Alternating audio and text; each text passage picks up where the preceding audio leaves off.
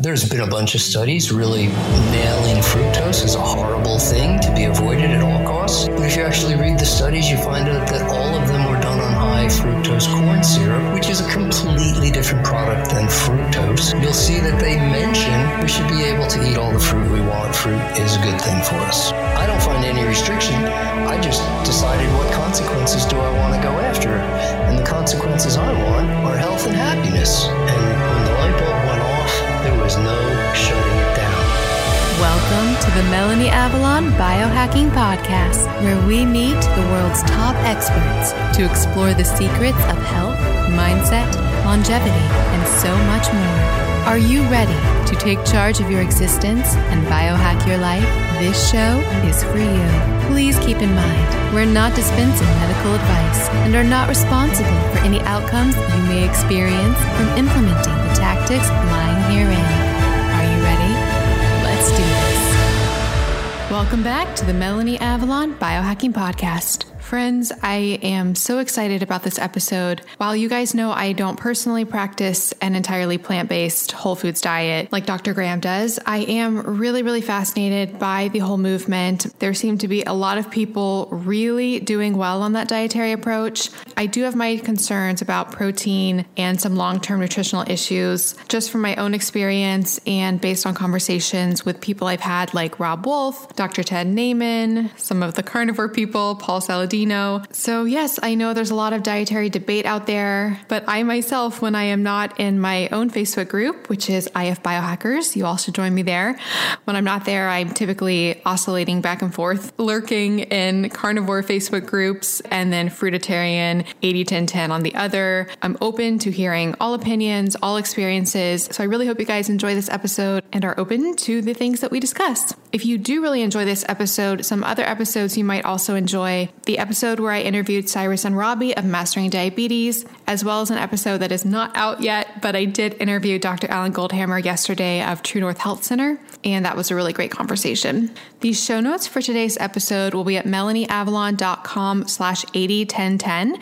So the numbers 801010. There will be a full transcript there, so definitely check that out. There will also be an episode giveaway for this episode. For that, please join my Facebook group, IF Biohackers, Intermittent Fasting plus Real Foods plus Life. Comment something you learned or something that resonated with you on the pinned post to enter to win something I love.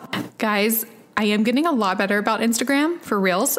So definitely follow me there at Melanie Avalon. I'm still super shy and super self-conscious about it, but I'm really trying. And I've done some really great giveaways on it. So follow me. I do a lot of giveaways, trying to share things. Definitely check it out. To get all the latest updates from me, get on my email list. That's at melanieavalon.com/email list. All right, without further ado, please enjoy this wonderful conversation with Dr. Doug Graham. Hi, friends. Welcome back to the show. So I am so incredibly excited and thrilled about the conversation that I am about to have. I'm going to start with a little bit of backstory and a little bit of context for my audience. So you guys know that I come from the paleo world, but the paradigm that I really exist in is one of eating whole foods. And within that world, I'm sort of macronutrient agnostic, or I'm all about people finding the diet that works best for them. And the reason I'm saying all of this is that I know a lot of my audience comes from a lower carb approach, probably a lot of them from like a meat centric approach. I've done a lot of episodes on the carnivore diet, for example. All of that said, I think there's often a fear of carbs. I found that in a lot of my audience. I think there's a fear of plants oftentimes. And actually on this show, one of the most popular episodes I've had to date was with Cyrus and Robbie, who wrote Mastering Diabetes, which is an incredible book. I cannot recommend it enough. And that was really a game-changing episode for a lot of my audience. And after that, I knew I wanted to do more on that topic, more in that rabbit hole.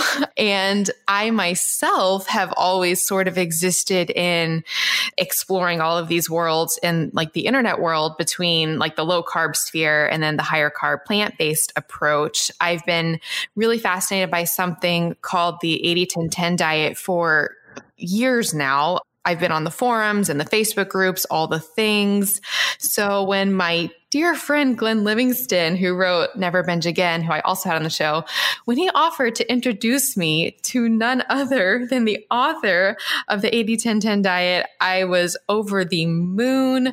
That's why I'm over the moon right now. And that's why I'm so honored, so excited to say that I am right here with Dr. Douglas Graham. As I mentioned, he is the author of the 80-10-10 diet, as well as a ton of other books. I already anticipate hopefully bringing him back in the future for some other topics, but today's conversation will likely be 80-10-10 Foundation. Dr. Douglas Graham, he's a lifetime athlete and a raw fooder since 1978. He served as an advisor to so many Olympians, athletes, people in the entertainment industry. He served as a source authority for magazines, for shows. I mean, he's just all over the place. He's actually, I just learned he's on the board of governors for the International Association of Professional Natural Hygienists, which is exciting. We might go in the dental rabbit hole on this episode. But in any case, I am so honored to be here. This man is such a big deal. I'm really excited about the conversation that we're about to have. So Dr. Graham, thank you for being here. Gosh, Melanie, thank you so much. That's a great introduction, and I'm going to do my best to live up to it. Thank you. Oh, I'm sure you will. We were talking before the call for the audience about, what were we going to talk about exactly? And it sounds like Dr. Graham and I are very similar and loving to just talk and go on all the rabbit holes and all the tangents. So I'm really excited.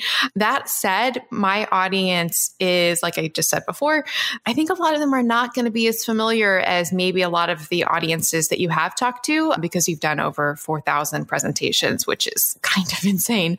But this audience might be a little bit fresh to some of the concepts. So to start things off, would you like to tell listeners a little bit about your own personal story and what brought you to the raw food lifestyle, what brought you to writing the 80-10-10 diet, and what brought you to where you are today? Sure. My memory is pretty good. My father had what I thought was a photographic memory, although he says it wasn't. He says it was photographic, but he didn't always have film in the camera. But my memory is pretty good, and that has helped me a lot because when I was a kid, my mom was heavy. She was not even 5 feet tall and quite heavy. To be 180 and not 5 feet tall back then in the 50s was a big deal. So she was always looking for ways to lose weight. And when she went on a diet, the whole family went on the same diet, whatever it was. So making changes in diet seemed normal to me. Experimenting with changes in diet seemed normal to me and wasn't threatening in any way because we did it many times as a child. And eventually she landed with Weight Watchers when I was a teenager. And the thing about Weight Watchers is they have you eat some salad and they have you eat some vegetables every night. So I remember eating salad and vegetables as part of dinner. Other than that, we ate just like everybody else ate. I ate my weight in meat several times over every year, and I ate my weight in dairy several times over every year, and I ate my weight again in ice cream all by itself several times over every year. And I remember especially as an athlete teenager, when I was really growing a lot, that I snacked almost continually. Not quite continually, because 3 times a day I would stop snacking in order to sit down and eat a meal. But other than that, I was always snacking. I got interested in nutrition. I remember the very first time I was in 3rd grade, oddly enough, and I went to go see the school nurse, and she had a sign on her door that said, "An apple a day keeps the doctor away," with a picture of an apple. And I just remember it from, being 8 years old. And I go, oh, really? Like what you eat makes a difference as to how often you go see the doctor. It just seemed rather profound. I have no idea why, but later I was in the 7th grade, and my health teacher was a guy named Jim Asbell. And he said, eat fruits and vegetables. They're really good for you. And then in high school, I had a health teacher named Joe Rosati. I don't know if anybody else knows Joe Rosati, but he's the man most famous for saying, "Okay, boys, pair up in 3s." He said, eat fruits and vegetables. They're really good for you. You have to have your fruits and you have to eat your vegetables. So, we ate fruits and vegetables, and I credited those guys. And in college, my health teachers said, you got to eat fruits and vegetables. And it just kept coming up. The same message just kept coming up. Eat your fruits and vegetables. When I went through my chiropractic training, I took every nutrition course that was offered. And again, it didn't matter what diet the teacher proposed. It always included fruits and vegetables. And when it was just a straight study of nutrition, what we learned is that there's roughly 500,000 nutrients known to man. Only about half of them have names at this point, but we know that they exist and don't even know what they do yet. But we're guessing somewhere around 500,000. And if you eat meat or anything that comes from an animal, you get approximately 100 nutrients. But if you eat plants, you get 500,000. That seemed rather profound, once again, that, wow, I could either have 100 nutrients or 500,000 nutrients. And when people are asking me, where do you get your this or that, answering plants seemed like the smarter answer. It was just more comprehensive. So I mean, I played with diet change in high school because, again, my mom was overweight, hence my sister started struggling with her weight. And the next thing I knew, we were trying low-fat alternatives to fattening foods. So my sister gave me apple seeds instead of chocolate chips, which we didn't find out until much later could have been deadly. But I lived, and we tried all sorts of things. And in college, again, I just started making diet changes more and more. Got interested in health food and visiting the health food store and learning more about the macroneurotic approach and finding things out. The more I found out, it just seemed like, oh, well, it would make sense to do this or to include this or maybe not include some things and maybe change chocolate for carob or consider how much salt you're using since 30 grams is considered a deadly dose and the average American's eating 15 grams. Maybe eating less than that might be good because the average set of kidneys are only good for about 10 grams at the absolute most if you stop producing aldosterone completely. But then you run into all kinds of hormonal issues from lack of aldosterone. Things are complicated in the world of nutrition. It's not just isolate this and take more of that. It's all nutrients interact with all other nutrients.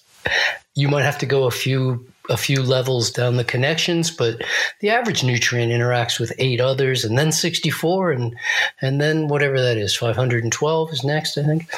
But you very quickly get up into the hundreds of thousands. So I just kept making little dietary changes and saw very little results. It seemed like a big deal to go vegetarian. And I did it by accident. I ran out of money in college and I was feeding myself and, it was cheaper to buy pasta than it was to buy meat. And then I met this girl who said, I'm a vegetarian. And I said, well, so am I. And I became one. But I had already been doing it for a while. I just hadn't done it intentionally or named it. It just worked out that way. And I thought I'd arrived. I really felt like I'd arrived, and I was a vegetarian for almost 7 years before the idea of veganism started to make sense to me. I finally said, well, I really need to find out what this is. I need to become a vegan as an experiment. I'll do it for a year. And after a week, there was just like, wow, this is profoundly different. Almost all my allergies I had a lifetime of allergies and they just went away. I didn't know what happened even. And being an interesting trained doctor, I said, well, why is this happening? I started looking into the connections between food and allergies, food and behavior, food and athleticism, food and all sorts of stuff. And all the books were already written. It was amazing. And I was vegan for just a few months. And I met this guy who started talking to me about raw food, and I knew he was crazy because nobody would intentionally just eat raw food when cooked food tastes so good. But then I he just planted a seed. So I let the seed percolate a little bit, and it just stewed around in my brain. And I'm going like, why would anybody eat, just a raw food diet? And I looked into it a little bit more, and when the light bulb went off, there was no shutting it down. I realized like every creature on the planet eats raw food. Every variety of humans that has ever existed, and there's been 8 or 10 different varieties of Homo. We just happen to be Homo sapien, but there's been a bunch of others. And every single one of them ate a raw food diet throughout the entire history of millions of years that we've walked the planet. And yeah, in the last 1% of the time that we've been here, some of us have experimented with cooked food a little bit here and there. But the entire, like, everything is cooked concept didn't really take over until germs were discovered 150 years ago, and didn't become a big deal until about 130 years ago with Pasteur and the whole deal. And then everybody got scared of germs. Could you imagine something that we can't see with the naked eye getting people so scared that they change their entire way of living? Oh, it's happening again. That's a different story. So off I was, going, well, if everybody else eats raw food and all my teachers in school said, eat fruits and vegetables, I wonder what would happen if I just ate fruits and vegetables to the exclusion of everything else. And I found out that it wasn't as easy as I thought it was going to be. There was some learning to do.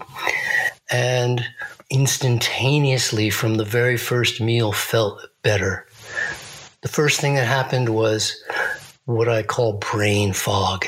My memory just got so sharp. I started remembering things and names and school things that had happened, in grammar school and events and puzzle pieces falling into place. The clarity of mind was just astonishing. But then I went for a run, and I never run because I can't run.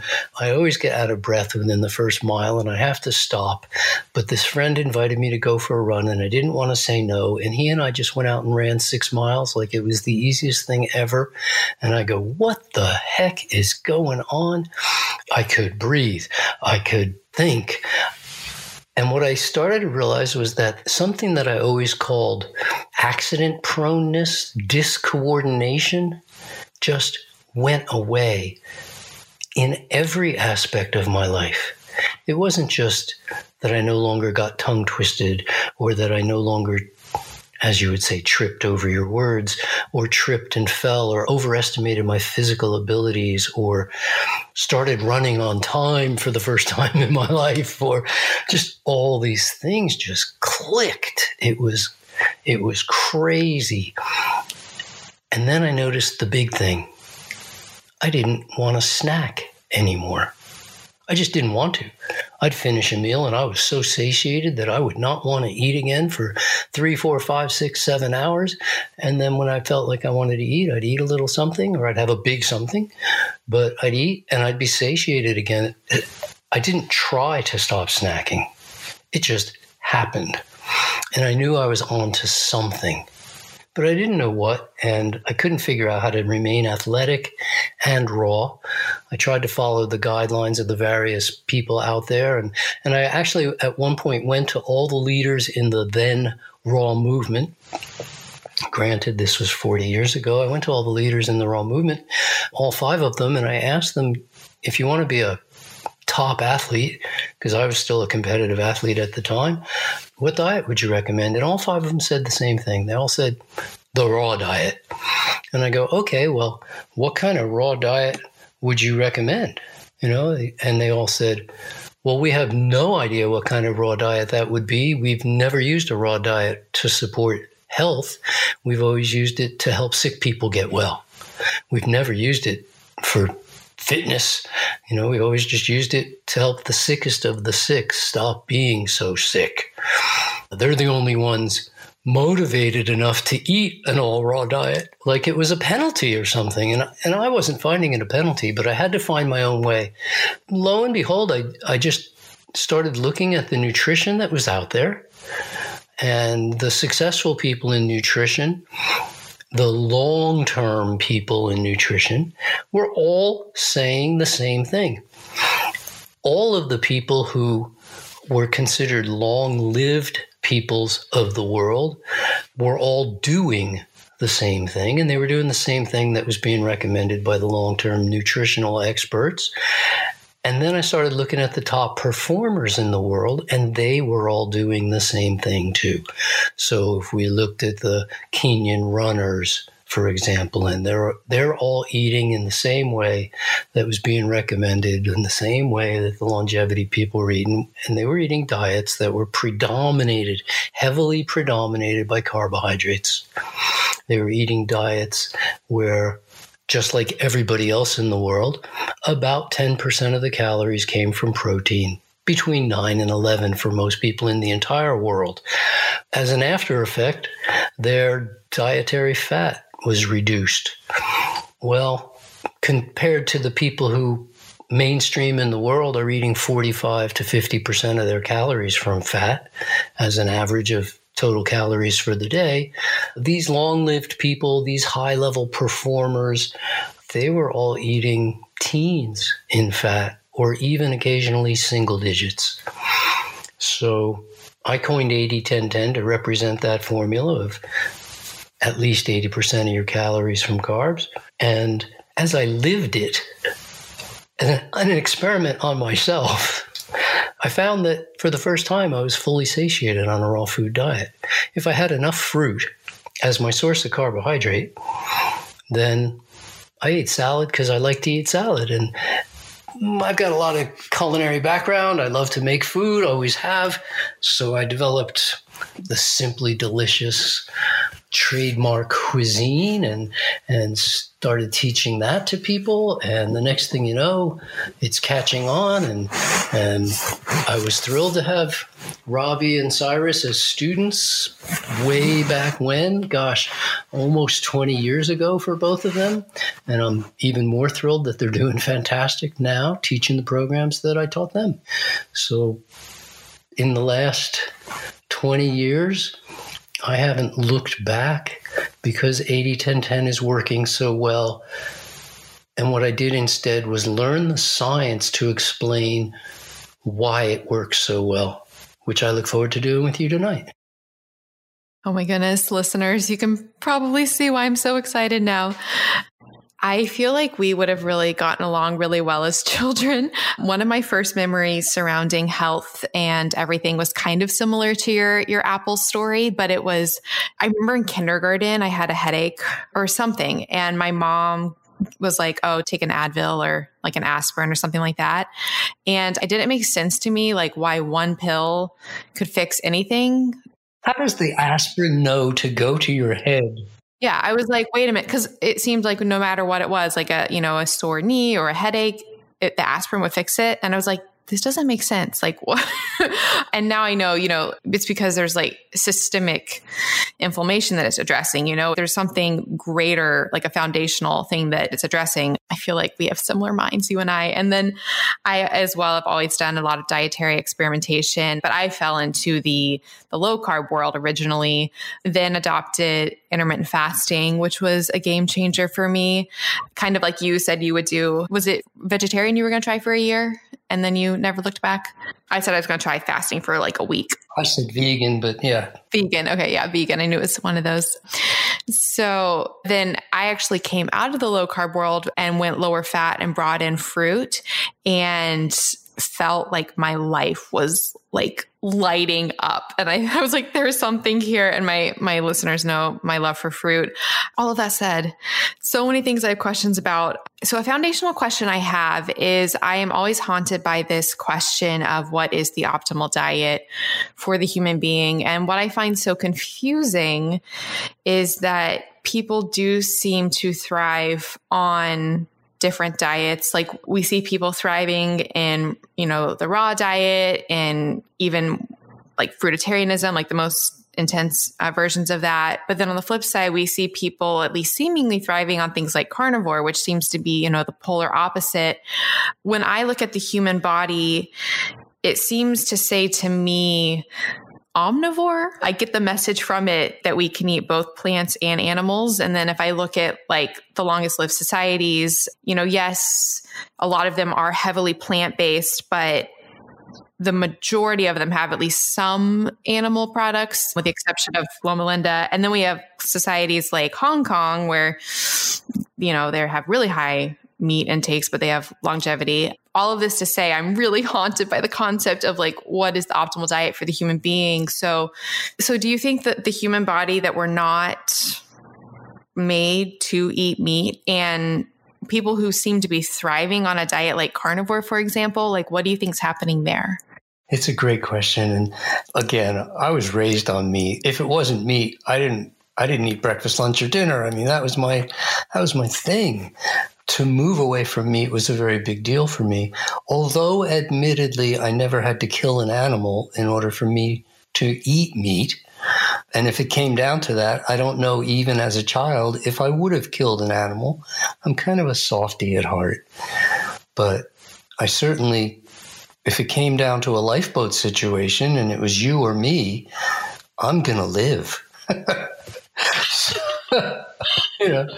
Because I have a strong desire to live, as do we all, I believe.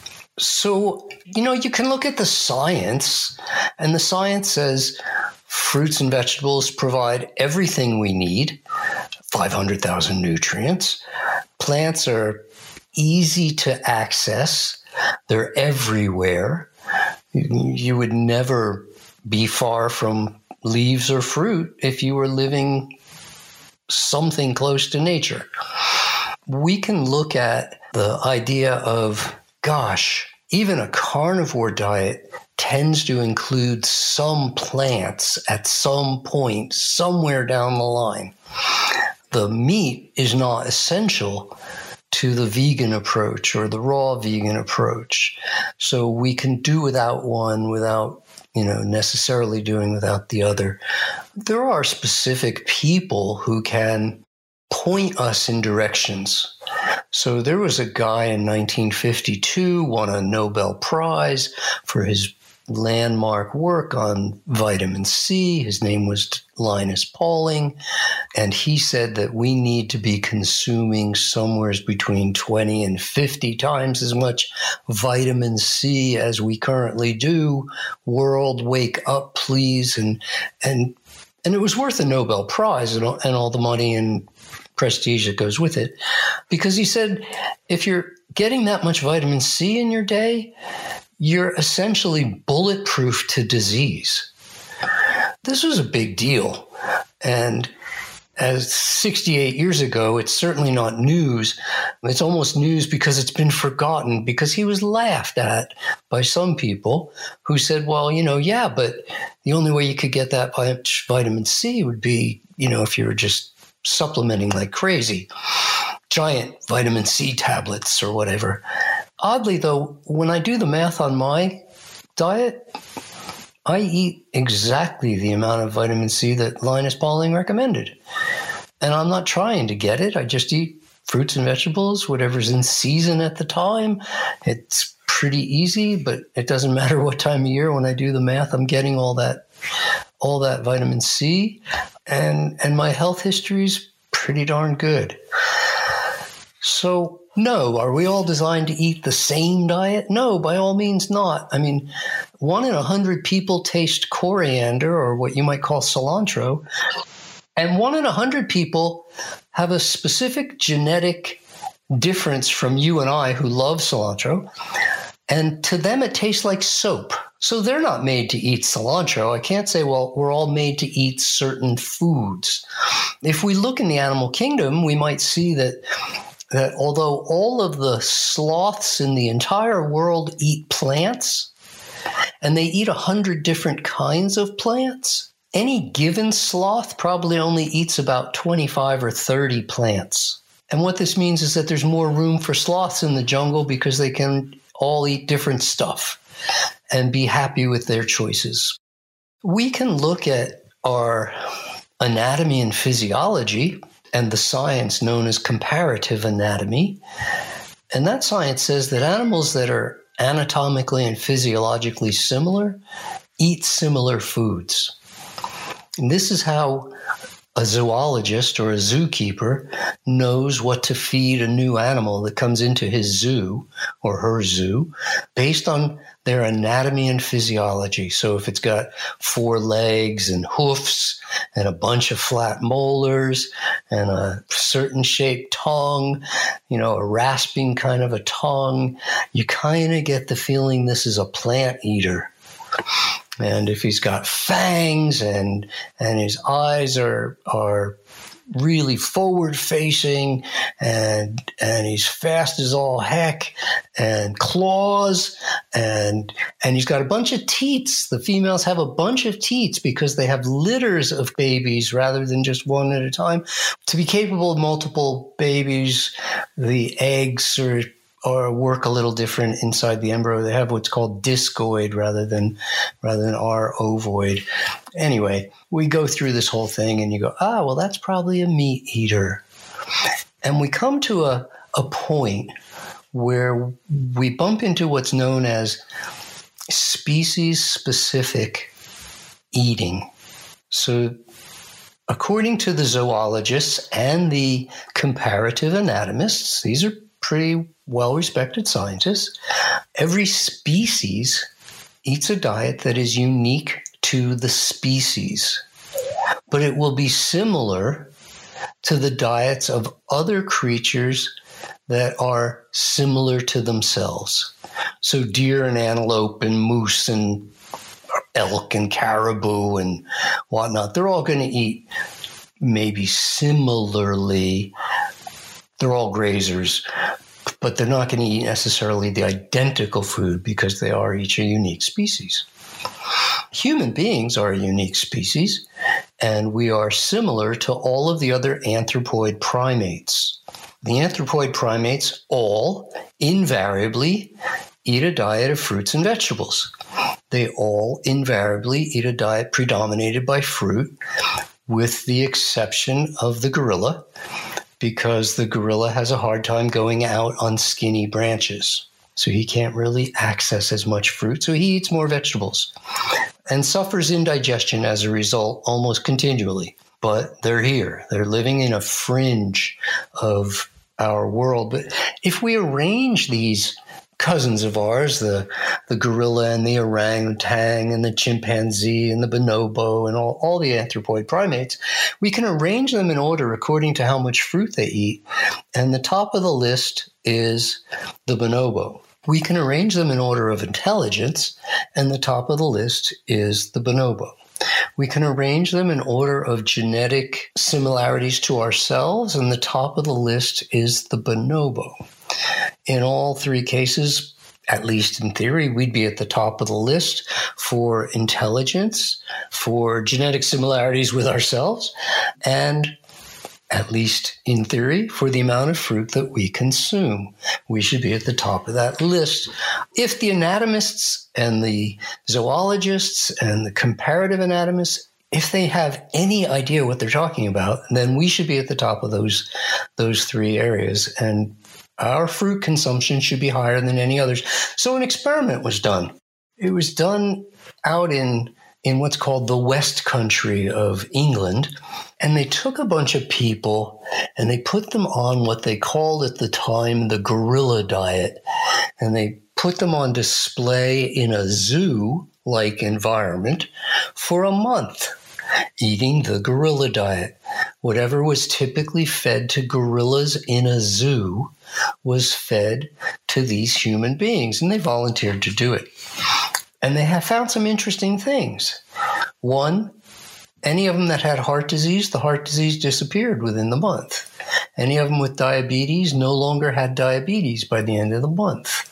Any of them with weight to lose had substantially lost weight, but those who didn't have weight to lose had held their weight on a diet of fruits and vegetables. Oddly enough, it just seemed to work.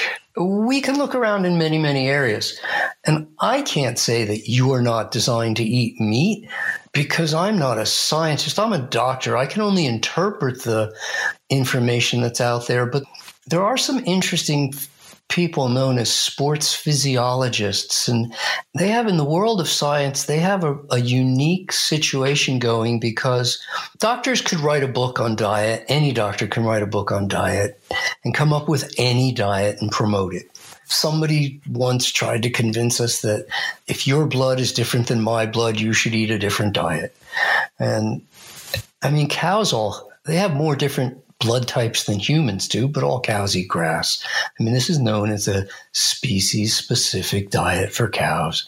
Grass. End of story. Well, if all creatures have species-specific diets, why shouldn't we? We're creatures. So I looked to see what the sports physiologists say, because, as I said, they have a unique situation in that they can't just willy-nilly say whatever they want. When they make a proclamation about performance, other athletes are going to try to do what they did. Other scientists are going to try to duplicate their studies. And if they can't, then the first person comes a little bit under question. So, for instance, with the blood type diet, 50 other people have tried to duplicate that research, and none of them have been able to do so. It makes the initial research come into great question because nobody can duplicate it. In the world of sports physiology, the sports physiologists tell us two things.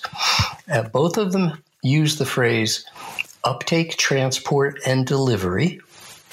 And the concerns for this physiologist is the uptake, transport, and delivery of oxygen and carbohydrate. Specifically, the carbohydrate known as glucose, which serves as the primary fuel for every cell of the human body.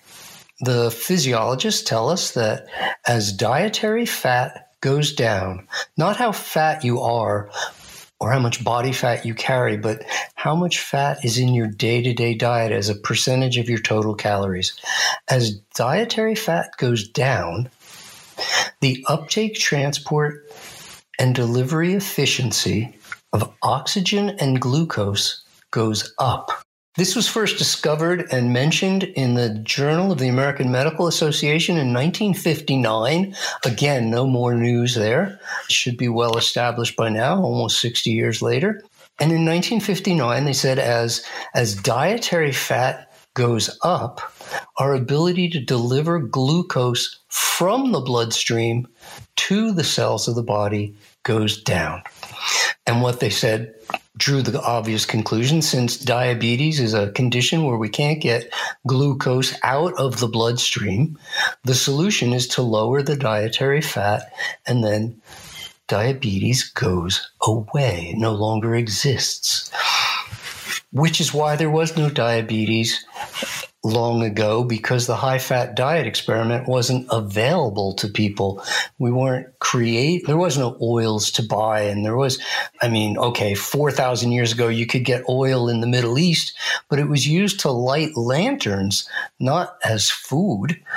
Actually, when they'd squeeze olives and get the oil in order to light the lanterns, because people lived in caves and you needed lanterns, what was left, all that squeezing that was left, that was fed to the sheep. So we weren't eating high-fat foods. We had no access to them. Sure, every species has a little bit of fat here and there. I'm not anti-fat or fat-phobic in any way, but I'm very pro-fruit because every cell of the body is fueled by glucose primarily.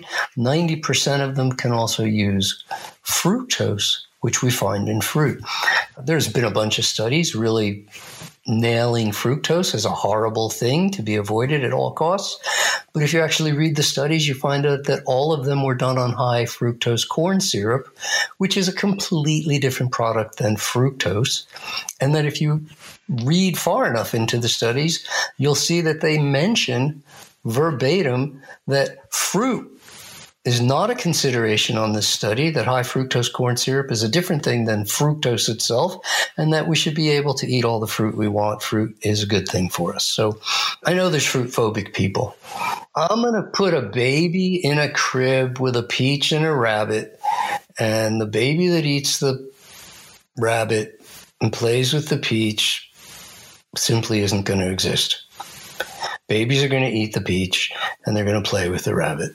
if I leave you with some animals and some fruit, and I come back a week later, the likelihood that you're going to have killed the animals and ignored the fruit is really slim because it's dangerous.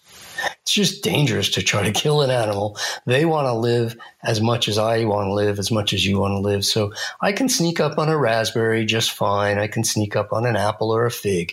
But I think I would get infections that would kill me if I tried to kill a squirrel, let alone take a bite out of a cow. I don't see it happening.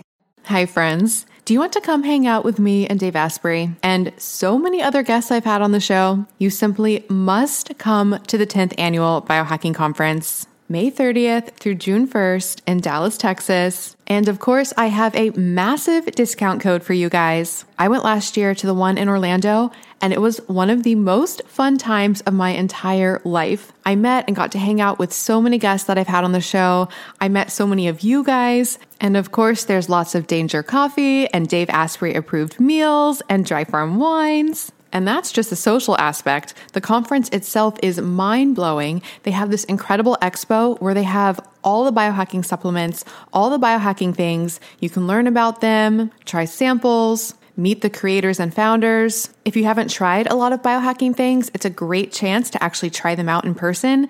Things like brain tap, infrared sauna, hyperbaric oxygen chambers, and so much more. There are so many incredible speakers as well. You can hear talks from people I've had on the show like Paul Saladino, Dr. Daniel Amen, Dr. Sarah Gottfried, Dr. Mercola, Dr. Annika Becca, and that is just a few of them. I seriously had the time of my life last year, and I would love to hang out with you guys.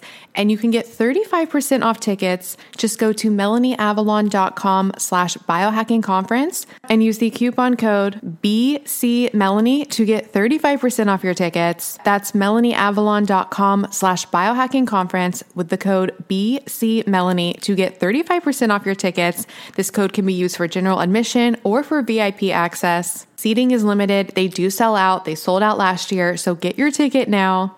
And if you come, definitely let me know because I want to meet you. So hopefully see you guys in Dallas. melanieavalon.com/biohackingconference with coupon code BCMelanie. Get your tickets now. I'll see you guys there. Hi friends, I am so excited to tell you about something that I am obsessed with that can revolutionize your health, help with stress levels, support longevity, and really help you when you go out and are having a bit of wine or drinks or all the things. And I'm going to tell you how to get $100 off. So I've been talking about the role of NAD in our health for so long. NAD stands for nicotinamide adenine dinucleotide. It is a coenzyme that is involved in so many processes in our body, including energy production and DNA repair. And it is depleted by things like stress, aging, lack of sleep, alcohol, and of course, too much partying. In fact, a lot of researchers believe that declining NAD levels is one of the key factors in aging. That's why I have been really interested in boosting and supporting NAD levels, and I have tried all the things. You can take precursors to NAD called NR and NMN. I still take NMN. However, I am much more allured by directly giving your body NAD. And historically, the most common way to do that is accessible to people was through NAD IVs and NAD shots. I actually never did an NAD IV for a few reasons. One, they are extraordinarily expensive. Two, I've been doing the shots, which I liked because they were easy to do. That said, they always made me feel a little bit unwell right afterwards. And I've heard that the IV makes a lot of people feel unwell. So if the shots were making me feel unwell and that was going into the muscle first as like a barrier, I can't even imagine what putting it straight into my bloodstream would have done. Plus with the IVs, you have to sit there for potentially hours. So basically IVs were a no-go for me. So like I said, I was doing the shots, but I was like, I wish there was an easier way to do this. Then a company called Ion Layer reached out to me. Oh my goodness, friends, I am so obsessed. So they make transdermal NAD patches, and they have studies showing that these patches actually boost your NAD levels.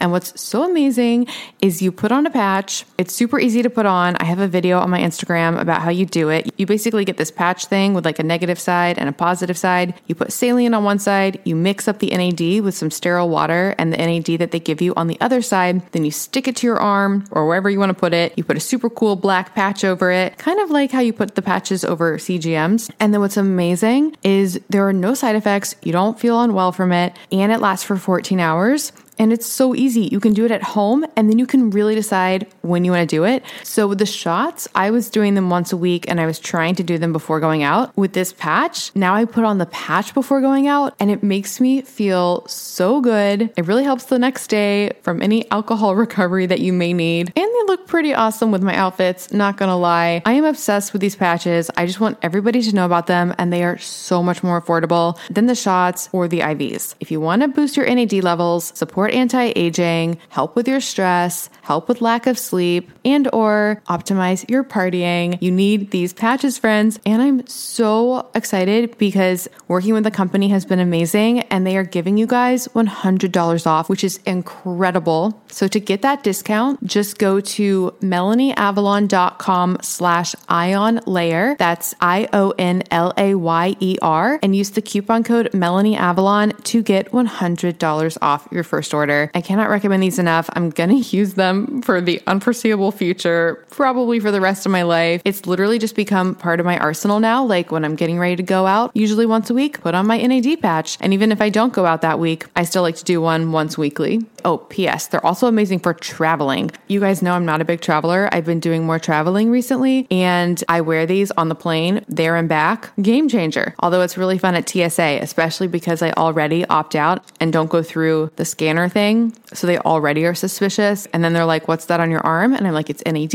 And then they're like, what's that? And then I'm like, it's a coenzyme in your body that's involved in a lot of metabolic processes and energy production and DNA repair. And then they just look at me really weird, but it's fine. It's totally fine. So again, that's melaniavalon.com/ionlayer to get $100 off your Ion Layer kit. It comes with 6 patches, totally the way to go for boosting NAD levels. And I cannot recommend it enough. melaniavalon.com/ionlayer with the coupon code melaniavalon for $100 off. I have so many thoughts. Okay, really quickly to the evolutionary side of things, because I definitely would love to focus, on the present of it right now. Like we don't have to spend the whole conversation about the evolution. But one of the things that haunts me about like things that you said, especially like eating fruit and brain size and things like that is, I've seen studies about how I think it isn't the evolution of us. You can correct me if I'm wrong, but like, I don't know if it was us or if it was like another parallel species, but the transition from becoming was it a tree dwelling to like a ground dwelling, and the ability to eat fruit was most likely what led to increased brain size. At the same time, I often hear like in the carnivore world that they say when we as a human species started eating meat was when our brain size started increasing. And that was what correlated to intelligence. I'm just really haunted by all of this. But in any case, coming to today, so something huge that you touched on that I love and really want to talk about is the metabolism and fuel choices. And I will say for listeners, if you haven't read the 80-10-10 diet, there is so much science. Like there's no way we can even remotely scratch the surface of what we could talk about. So listeners, definitely get that book if you haven't read it, because there is so much in there. Definitely get it. But so back to this conversation. So it seems to me that, like you mentioned, like we can, we fuel, like glucose is the preferred source of fuel for the body. It's the only fuel that every single cell in our body can use. No matter what you eat, your body will convert it to glucose.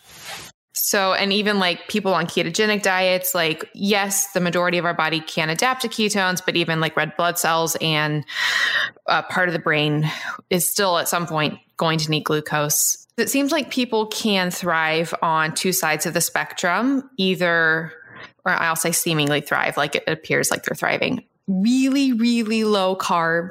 So like actually low carb, or really, really low fat and actually low fat. And I think so many people exist in this world where they think they're either low carb or they think they're low fat, but they're not.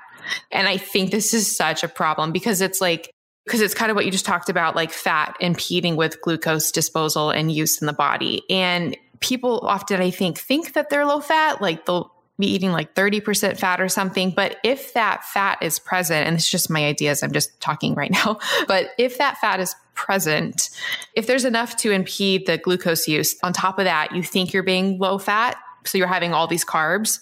If there's just enough fat to mess with that whole system, then I feel like it's really easy to get this, buildup and like nothing will work.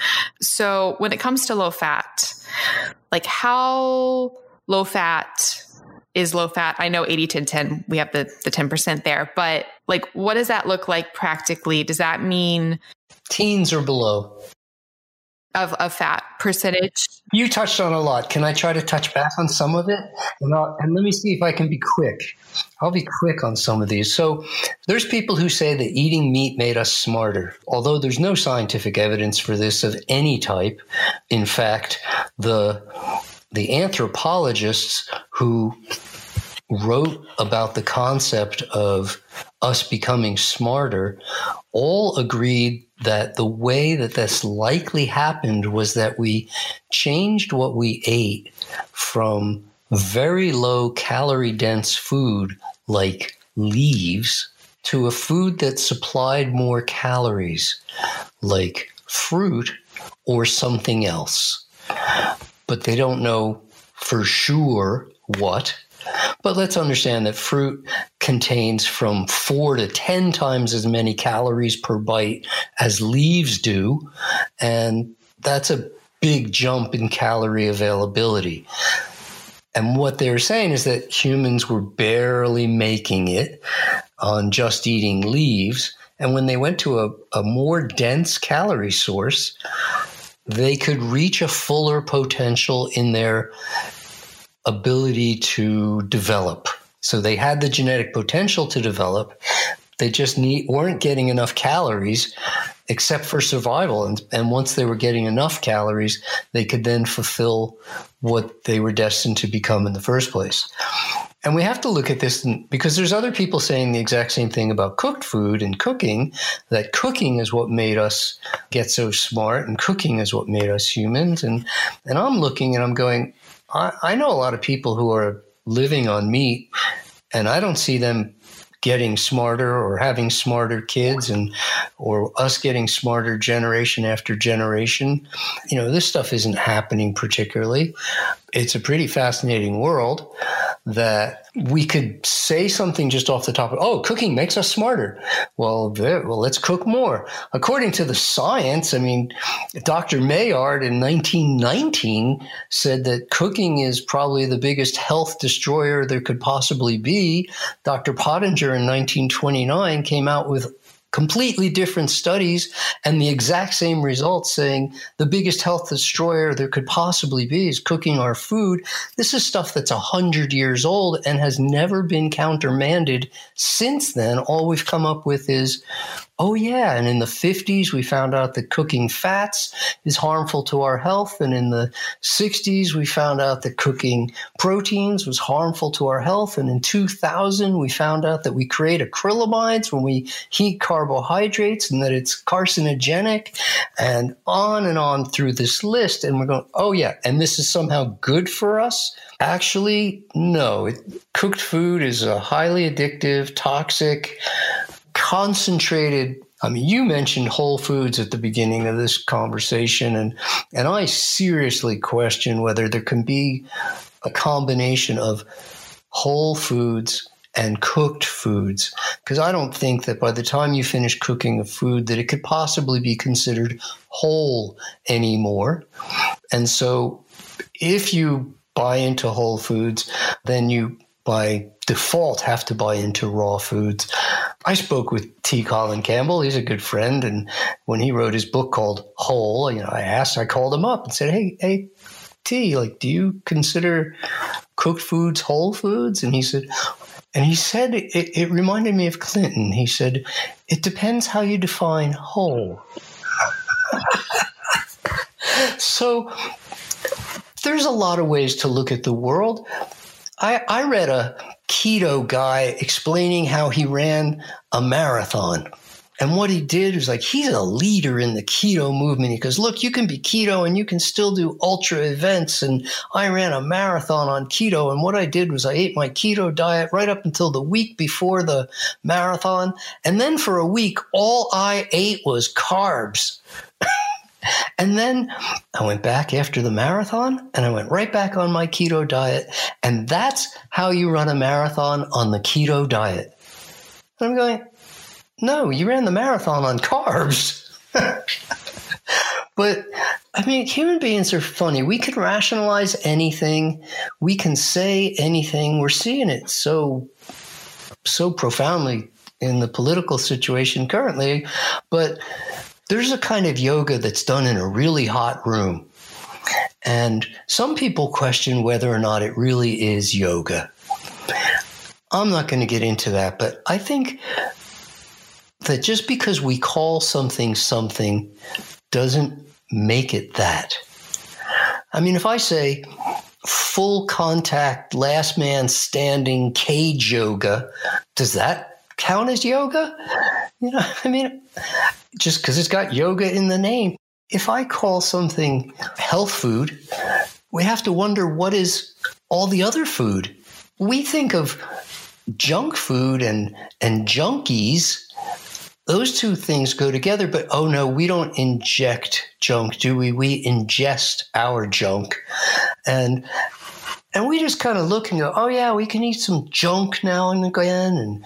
And every time I have stuff that I don't want to think about, well, I just stuff myself down. I stuff my emotions down with food, and I numb myself with comfort food. You know, I mean, maybe when I was in college, I wanted to experiment a little bit with lowering my awareness levels now and again on a Friday night. But you know, as an adult, especially as a responsible adult, I want to become as aware as possible. Why would I want to numb myself with food? I want to learn to not only have emotions, but to feel my emotions and to revel in them and be a fully functional human being who operates at a level where, A, I don't get sick. People say, how are you so productive? Well, I'm never sick. And how are you so productive? Well, my need for sleep went down by 25% when I stopped eating cooked food. I had a friend when I was going through medical school. I had a guy that was a mentor to me lend me his Cadillac car because he was going away for 2 months and he needed somebody to look after it. And at the time, I had a very, very old car. I mean, it was really the only way you could describe it is a beater.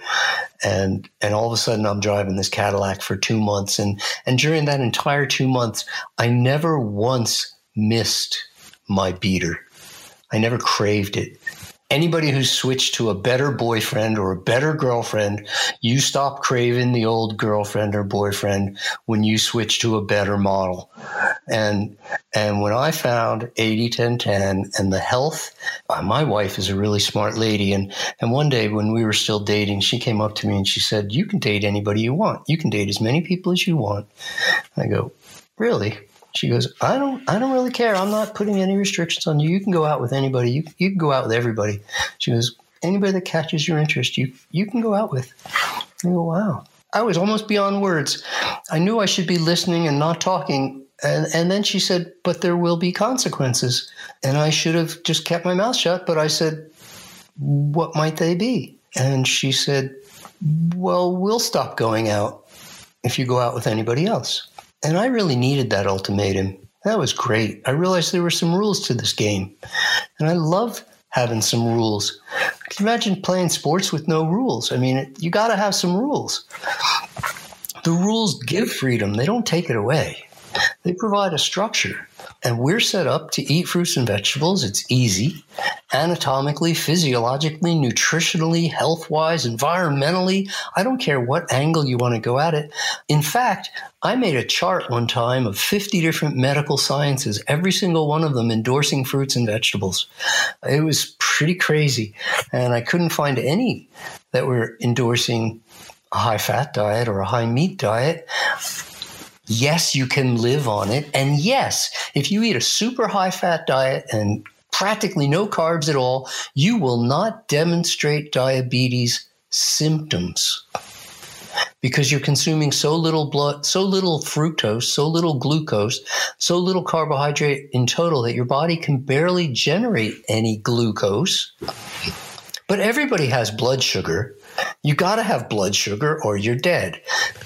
My blood sugar goes into my bloodstream from my digestive tract and goes out to where it's needed unimpeded because I'm eating a low-fat diet. So there's two ways not to have diabetes. One is to not cause it. The other is to cause it on a high-fat diet, but then eat no glucose, no carbohydrates at all. But if you eat any, you'll right away spike your blood sugar and demonstrate diabetes.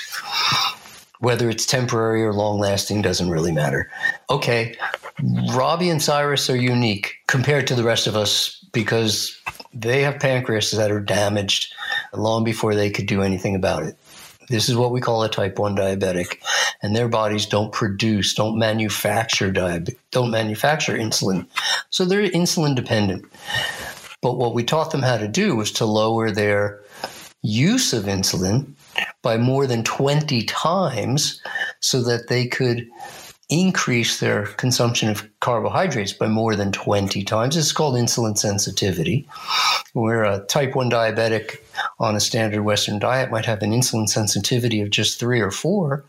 My insulin sensitivity is over 100. A healthy person is over 100. And Robbie and Cyrus have managed to boost theirs dramatically through lifestyle modification. Yeah, a bit of exercise. Oh, exercise is good for us, I hear, so it's okay that they do some exercise and change their diet to a low-fat diet. That's all it takes. You still get to eat everything you want. You just have to control how much of what. I don't find any restriction. I just decided what consequences do I want to go after. And the consequences I want are health and happiness. So I said, I'm willing to eat fruits and vegetables to get health and happiness, to have perpetual weight management exactly where I want it, to be able to do as much fitness activity as is required or as much as I care for on any day, to be able to stay up all night with patients if that's needed, to have a mind that's clear and a body that I can rely upon. I'll trade that for eating fruits and vegetables. Oh, I like fruits and vegetables. Sweet and juicy? Gosh, mother's milk is sweet and juicy. We're trained to look for sweet and juicy. It's inborn into us. Every adult has a sweet tooth that they try to control. I don't control mine, man. I let it run rampant. I eat all the fruit I want. It's a gift. It's the present. It's the prize. There's no penalty in eating well. So this is something that you talk about in the book within that world of fruits and vegetables, because we've been talking about the benefits of fruit in particular, but within the fruit and vegetable world, you break down some of the potential problems with the way a lot of people approach vegetarianism/veganism. And that is including grains, including potentially harder to digest vegetables. And you also talk about the difference between like starches versus fruits, also like legumes. So within the fruit and vegetable world, what are your thoughts on the fruits and the vegetables? And then I'm going to throw in grains into this category because I think a lot of people, they include that. They think that that's included in this. Sure. One of the first books I wrote was a book called Grain Damage. Grain Damage was the very first anti-grain book ever written. There's now dozens of them. At the time, people didn't want to hear about it. They just dismissed it.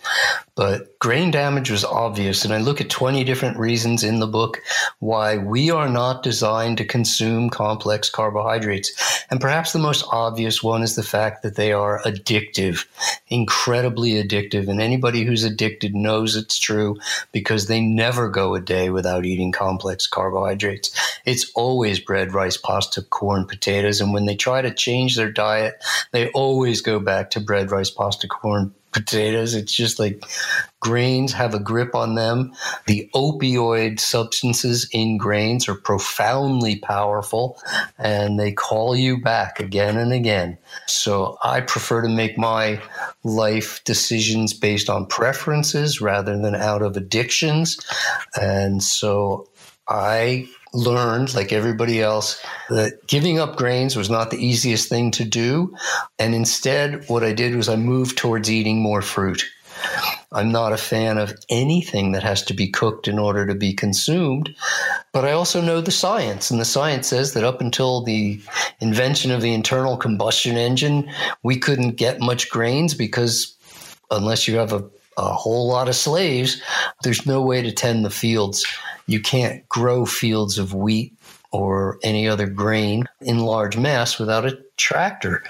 And the science makes it really clear that they're called complex carbohydrates for a reason. They're too complex to digest. Hence, when you put complex carbohydrates into your mouth, and you can read this in any dictionary, it's flavorless. Starch is a flavorless substance, which is why we always put salt and sugar and fat and whatever we can, flavors onto our starch, because nobody's just eating straight cornstarch. As far as foods that must be cooked in order to be consumed, whether that be legumes, mature legumes, or whether that be grains, or that be the tubers that are also starchy, I can't really recommend any of those for the primary reason that I am convinced that Linus Pauling was correct, that vitamin C is a hugely important nutrient, that we're supposed to get 20 times as much as we do, and there's none in any starchy food, possibly potatoes raw. But by the time we cook it, not even potatoes. So to make my primary calorie source a food that contains no vitamin C goes against Nobel Prize winning science. But there's also the science of what's called starch digesting enzymes. We manufacture in our mouth something that's called salivary amylase or ptyalin, depending on when you went to school. And salivary amylase, according to the people who promote complex carbs, they say, look, we can prove that we're complex carb eaters because we have 3 times as much starch splitting enzymes in our amylase as do the gorillas. Well, the gorillas don't eat any starch. They're not made to. And on a scale of 1 to 100, they produce 1 in terms of starch splitting enzymes, but we only produce 3 on a scale of 1 to 100. So the creatures that can actually take a mouthful of starch and digest it are much, much, much higher on that scale. You take a mouthful of cornstarch or a spoonful and see how you do, Melanie. And it's going to be a long time before you can whistle. Okay. I'll report back. You don't have the digestive enzymes to break down starch. We don't have them. In fact, most of the starches are of a type called oligosaccharides. It's a medium chain starch. And we have 0 starch splitting enzymes for the oligosaccharides.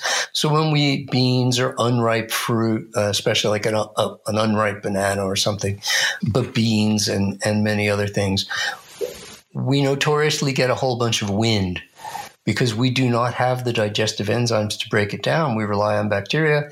They're anaerobic bacteria. They generate a whole bunch of wind and they ferment the starch instead. So you become an alcohol factory within your own gut. To that point, if people do experience digestive distress while following the 80-10-10 foods, so fruits, leafy greens, do you think everybody's digestive system will eventually, work its way out of that? Or are some people just destined for whatever reason to not, to struggle to digest these things? I haven't met the lion yet that, is set up to eat salad. Or the antelope that's set up to chase down squirrels and and consume them. Human beings our anatomy and physiology supports the consumption of fruits and vegetables, but our biome or our microbiome, the microbes that live in our gut, we have thousands of cities made up of millions of bacteria each that are set up to help us digest our food.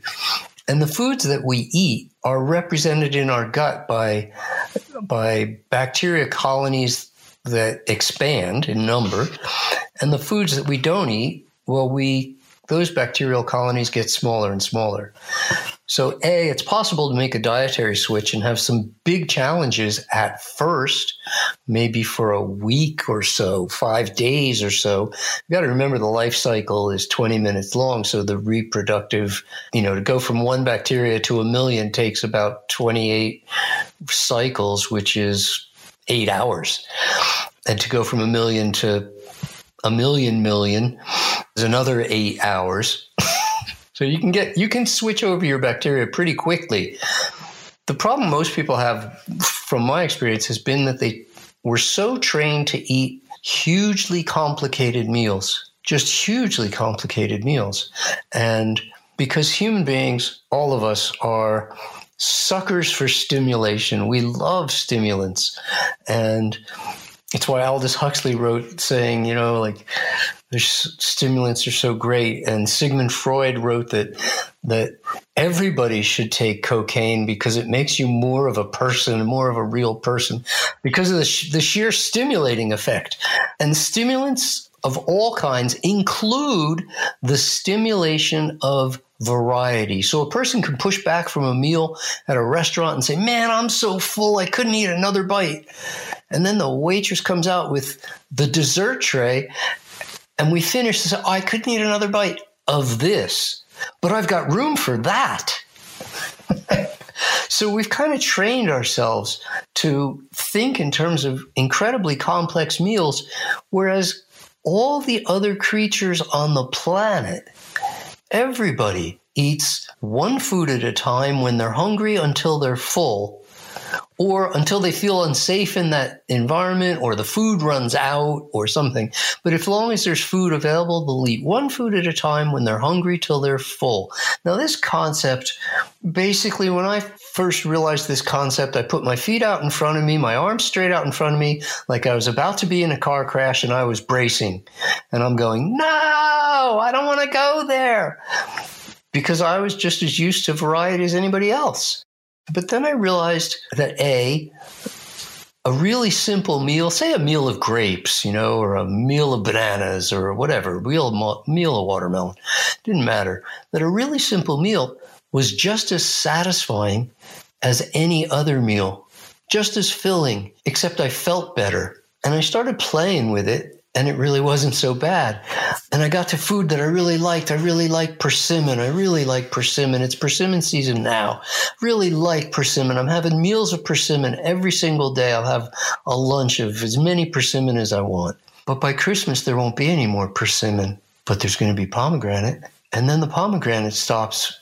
And the berries come. And then the berries stop. And the lychee come, and then the lychee stop. But the peaches come, and the apricots come, and all the springtime fruits start coming into summer, and then the full-blown summer of everything. And then it starts turning into autumn, and there's grapes, and there's figs. And we find out that nature actually figured this all out for us. There's a lovely pattern set up whereby we can eat simplicity at every single meal while eating variety throughout the course of the year. It's a beautiful thing. I have a question for you. So the evolution of my dietary choices that I've gone through, the diet that I feel like I was happiest at, and I am trying to work my way back to, was I was eating meat, but I was eating very lean meat, barely any fat, and really, really, really high fruit was basically the diet, like pounds and pounds of fruit. When I was doing that diet, though, I could have days where I would not eat any meat and I would just eat fruit. And I would always notice the same things. Like the next day I would feel like so light. My eyes would be like really, really white. And you talk about this in the book, how food doesn't cleanse us, and the food doesn't heal us, the body heals and the body cleanses, which I thought was really, really interesting concept. So I'm not saying the food was doing that, but that was the way I felt, as I would feel like cleansed. But every time I would do that, because you were just talking about satiety and feeling satisfied, I inevitably I could never do that more than one day in a row. I would be craving animal protein again. And I don't know if that's because, do you think I would just need to stick it out longer? No. I don't think it's a matter of persistence or willpower. If what you're doing isn't working, you get pretty clear messages that it's not working, but you then have to know what to do about it. I read it was a very insightful report one time about why different diets work. And basically what it said is different diets work because they cut out certain macronutrients, what I call the caloronutrients. They cut out certain, like if you cut out protein entirely, or if you cut out fat entirely, or you cut out carbs entirely, you'll lose weight because you've cut out a calorie source. You've cut out a chunk of your calories for the day. And if you're normally eating 1,500 calories a day, and then you stop eating meat and you drop 500 calories from your day, I'm not at all surprised that within a day or two, you start feeling pretty darn hungry because you didn't replace it with something else. You still have to we didn't perform magic here. I'm a fairly athletic guy, although I spend most of my day sitting at a computer consulting with clients or writing, but I still stay fit and find time for that. And I eat between 3,000 and 3,500 calories a day. And if I just cut out a big chunk of those calories, I'm going to get very hungry very quick. The cool thing is that the hungrier you get, the less discriminating you become. And so you might be committed to your dietary approach, but if it's not working because you're not eating enough, you're going to crave and you're going to cave and you're going to fall off whatever program that was. And typically the way you fall off is to bread, rice, pasta, corn, potatoes. But if your diet is fruits and meat, and then you cut out the meat, you're going to go back to it because you didn't say, oh, I cut out 500 calories of meat. Let me add in 500 calories of fruit or fruit and veg or whatever the choices might be. Yeah, that's really interesting. That idea actually never occurred to me. I don't know when I would do that if I compensated calorie wise. I would never be hungrier during the fast because this was paired with intermittent fasting, but I would just have this natural craving for meat the next day. This is so interesting. We also have to understand that meat is a powerful stimulant. The last thing that happens to an animal before it dies is it's being tortured for several hours or days. The adrenaline level in meat is off the charts. And when you consume that adrenaline, you get the same rush. You want to roar just like the animals do before they go into the slaughterhouse. So, I don't like to get graphic about that stuff, but the reality is that the stimulating effect of meat is not only incredibly powerful, they get the same adrenaline as humans. Adrenaline is adrenaline. So, you consume it and you get that adrenaline. And you kind of get hooked on the rush. It's a stimulant and we love stimulants. And it was a big deal to me to get free in my food. I'm not saying it was easy, but I also didn't do it all at once. It took me years and years and years of failure, a very frustrating, long, circuitous route that really, I would say, as I told you at the beginning, took me through almost 17 years of dietary exploration before I started eating fruit for breakfast, fruit for lunch, and all the fruit I want before my dinner, vegetables, and be absolutely thrilled with that food to the point where I can sustain my athletic endeavors. I'm still setting records in powerlifting. I'm still getting by on about 25% less sleep than the average person, 25% less sleep than what I needed when I was eating cooked food. I'm still having lots of fun playing with my 15-year-old daughter. And she says, "Oh, Daddy, you're young. You'll carry me up the stairs forever." And I go, "Okay, I hope so." But, it's to me, like I said, what my wife said was so profound. It's about the consequences. What outcome do you want to have happen?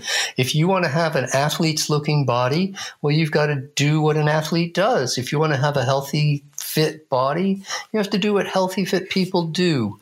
If you live in accordance with the laws of nature, nature will create healthy humans, just like it creates healthy of every other species when they live in accordance with the guidelines presented to them. But there's a lot of temptation out there.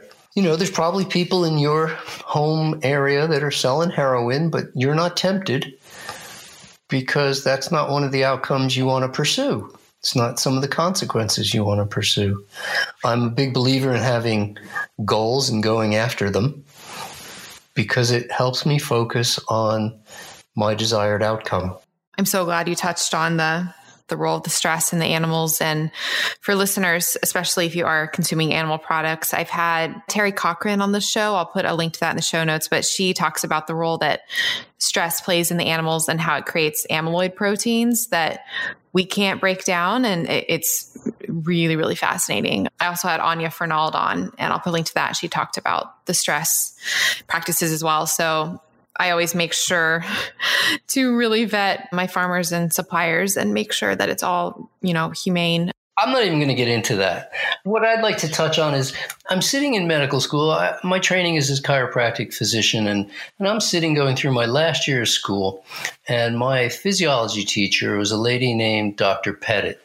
And Dr. Pettit was up there lecturing, just doing her thing. And there's 118 of us in class, just kind of some paying attention, some not so much, and doing what you do going through school. And she said, her name, Barbara Pettit, she said, when you heat protein, and there's protein in everything except like a bag of sugar or a bottle of oil, right? It doesn't matter. Every kind of plant has protein. She said, when you heat a protein, the proteins become denatured in a very specific way. And then she went on to describe the physiology of the kind of changes that happen when you heat a protein. And what happens is the bonds that hold the protein, hold the amino acids together, which eventually become dipeptides and polypeptides and on through those things, proteols, all the way to the source of protein. When you heat proteins, those bonds come apart and then they cross-link and reattach to each other once it cools down to enough so you could eat the food. Okay, so these are called cross-linked proteins. And cross-linked proteins only have one very special quality. They are enzyme resistant. And that was the end of her presentation. She went on to the next topic. And after class, because I was prime at that point, after class I went up to Mrs. Pettit, and I said, "Did you say in class that when you heat proteins, they form enzyme-resistant cross-linked bonds for which we have no digestive enzymes, making the proteins inaccessible to human beings?" And she said, "Yes." And I said, "Do you still eat cooked proteins?" And she said, "Well, yeah, of course, everybody does, but they don't access the protein." Making the question, where do you get your protein? Kind of silly, because if you're eating cooked protein as your source, if you're eating cooked meat as your source, then you're not getting the protein anyway. We don't really need much protein. It's been proven time and time again. We don't need much protein because adults aren't growing and protein is used for growth. Kids don't need much protein and they're growing like crazy. The biggest growth spurt happens between the ages of 0 and 1, when a baby will just about double its weight in a year's time. And that happens on mother's milk, which is only 6% protein by calorie. Here we are as adults eating 10%, but most of it's cooked. We're proving that we don't need protein because we're not growing. And Barbara Pettit says that we can't access it, as does all science. once you cross-link a protein, it becomes enzyme-resistant bonds. I like to think of it as a British thing, bonds, enzyme-resistant bonds.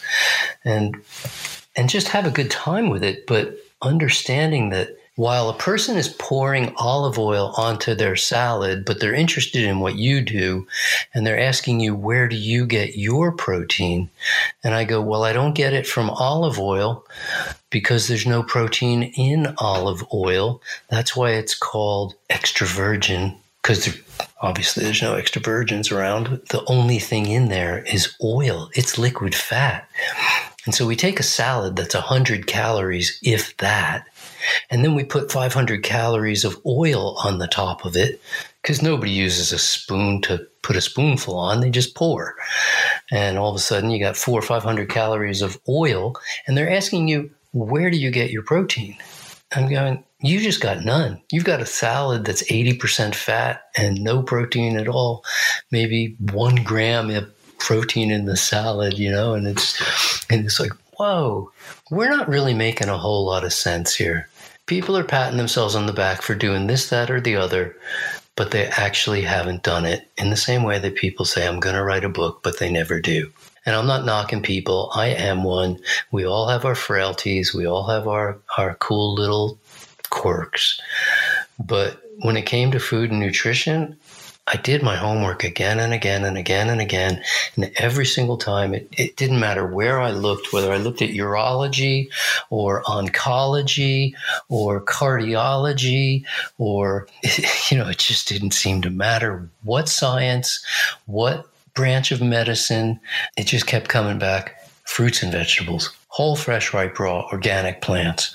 Don't put pesticides on your food. Don't put insecticides on your food. Don't put fungicides, rodenticides.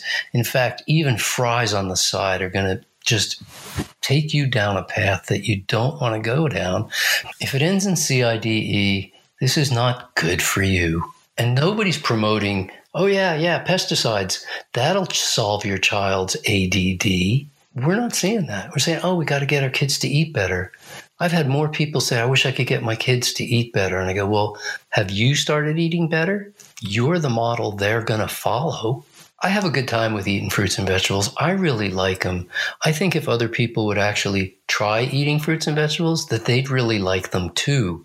But most people dismiss it before they ever try because they're addicted to what they're eating and aren't really ready to face that. If you're not addicted, go ahead and show me. Try fruits and vegetables for a week. Eat enough fruits and vegetables to satisfy yourself in between meals so that you can take full advantage of what Melanie referred to as intermittent fasting.